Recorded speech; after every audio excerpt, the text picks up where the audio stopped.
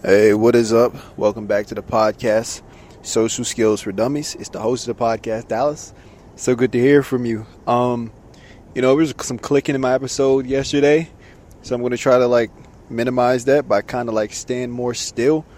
I'm a naturally energetic person, so I walk around a lot, and I can't really help it. I'm already walking around kind of slowly, but I'm going to try to be good today.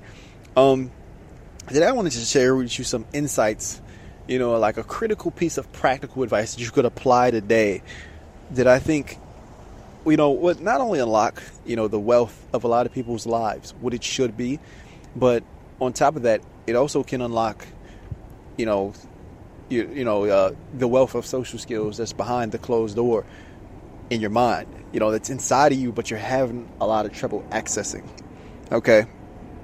One of the things, one of the pinnacles of spirituality, and in a lot of the books I read, like Levels of Energy and things like that, is just, oneness, surrender to the world and what is and what we all are as one whole, and, allegiance with that force. One of the books I always recommend for anybody listening to this podcast to read is the book Levels of Energy by Frederick Dodson. It's the book that really helped me understand, a lot of this. The guy I looked up to for pickup advice, Owen Cook, he recommended the book, and that's why I read the book in the first place. There's one chapter in particular in the book that made, a lot of sense to me. It made everything click. A lot of us, the reason that we're so rigid, we're so stiff, we have no fluidity in our conversation, we have no fluidity in our body language when we're social, we're locked up, we're nervous, is because we presuppose things will happen based off the traumas that we had in our lives. So when we talked, our parents would tell us to shut up or to be quiet, or they would give us some type of inkling that our behavior, our advice, our ideas weren't welcome. And we hold on to that, and we project it into every situation. We think, okay, if I say something or if I act a certain type of way, people will respond to me in kind, and it also becomes a self-fulfilling prophecy in a way, because people can read your body language and tell what type of person you are and what limits what barriers, what lines in the sand that they can cross with you. So it's kind of freaky how it works out in the first place. But we project, our past experiences onto current situations, and it changes everything. It's like you go into a situation, they say the confidence is key, but instead of being confident, you're nervous because you remember X, Y, and Z happened in the past. Because you're nervous, a shot that you would have shot and successfully made had you been confident doesn't go in. It changes the outcome of current society, of your current life, when you hold on to past things. And so one of the, to align these two ideas, one of the pinnacles of a lot of the spiritual stuff I've been reading, and one of the pinnacles I think of one of the pinnacle tenets of a good life is just freedom from outcome. The ability to just be there and accept what is and be present and not project based on the past. Your compass is broke. The way you were raised, everything will probably tell you the compass is broke. Okay? And so you have no idea where you're going half the time. And you should probably work on fixing the compass in your life. The compass tell you, if I do this, this will happen. If I do this, this will happen. And it's all based on the profile of your traumas, in my personal opinion. Especially seeing that human beings have what's called a negativity bias. And so negative information sticks and guides us a lot more than positive information. So your compass is already skewed by the nature of your own human psychology. Okay? And so you want to kind of free yourself from that by not relying on your compass. You're using your traumas as a guide. You're using your past as a guide. When, truthfully, the only, the best guide for what happens next is the now. It's not only the now, but it's life itself. And one of the chapters in Levels of Energy, chapter 19, kind of broke this down to me in a way that really helped me understood how I could better live my life and better socialize. And chapter 19 said this, if you wanted to build a planet, how would you build a planet? Would you start gluing paste and sticks and trees together and things like that and hope it gets done? Or would you simply plant a seed and let nature run its course? Let the force of life guide the creation of that which you want to build.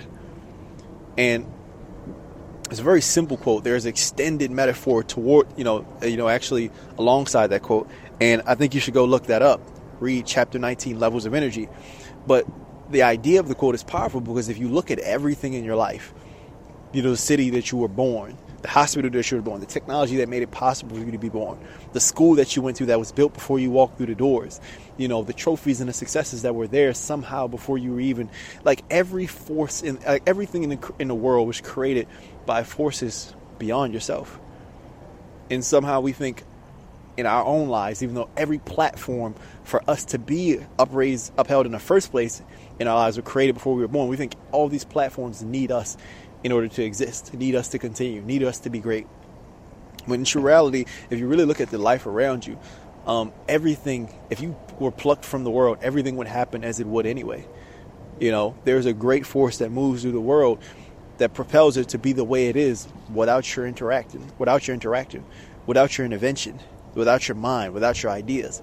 It's great, whole, and complete as it is. You couldn't influence that all these years, millions of years of evolution happened. You couldn't influence that the Big Bang happened. You couldn't influence that the world was created in the middle of space and then life somehow formed here, and that you're conscious and sentient during the time where you actually have human rights. You couldn't influence all that. And there's a force that is influencing and is guiding, and is a lot more powerful than we are. And so I suppose this, when you go into social interactions, you're using, one thing the book said is that, we have trouble in life because we lose our inherent faith in life. We question and doubt and look through the lens of our traumas and try to steer and guide and struggle against everything that's going on. And, look at how much you've tried. Look at how much effort you put in. Look at how much you struggled. And look at how much difference it's made. Now, how many things in your life happen just serendipitously? How many things that went in your favor or went against you kind of happened without your influence? Or even if you struggled against it, it happened anyway. A lot of times it's like you can't really influence the cards as much as you think you can. There are greater things influencing it. And so with that in mind, one of the advices of the book that I've been trying to follow is to stop trying to struggle against the force of life. Stop trying to influence life. You have to intend things, and you have to really repair your basic trust in life and just hope, not even hope, intend things and suppose that maybe, because I trust life, the thing that I intend will happen. And if it doesn't, I trust life. So the next great thing will happen, in spite of the thing that I wanted not happening, or because of the thing that I wanted not happening. You have to look at the lattice work of events in your life and really accept and yield to them and surrender to them and go with them.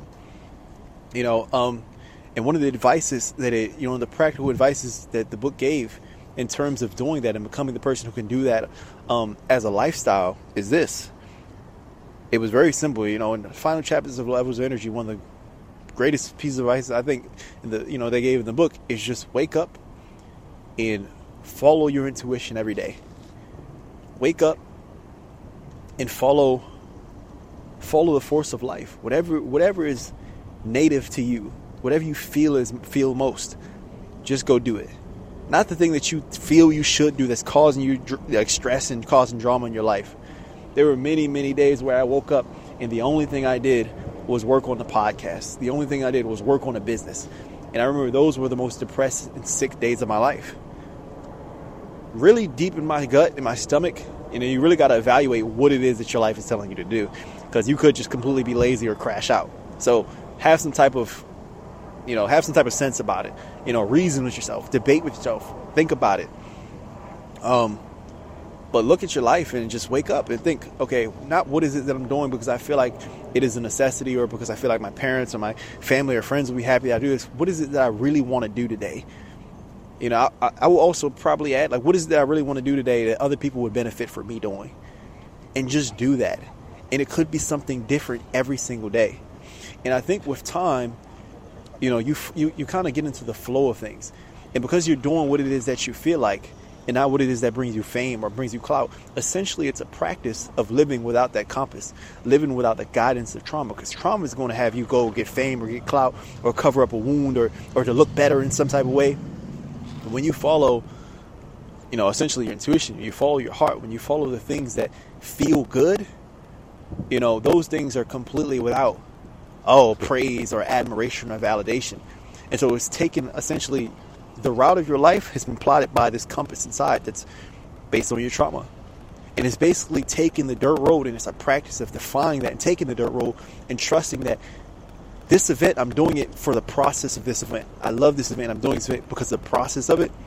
And I trust that life will take me where I belong through loving the process, through enjoying life, through experiencing life itself, instead of trying to wrestle and wrangle with it and chart my course by sheer force of will. And I think, you begin to practice that, and it begins to reflect in who you are. It begins to reflect in your conversations. It begins to reflect in the way that you touch people, or the way your body language expresses. It begins to reflect in your very being that you're not in a struggle.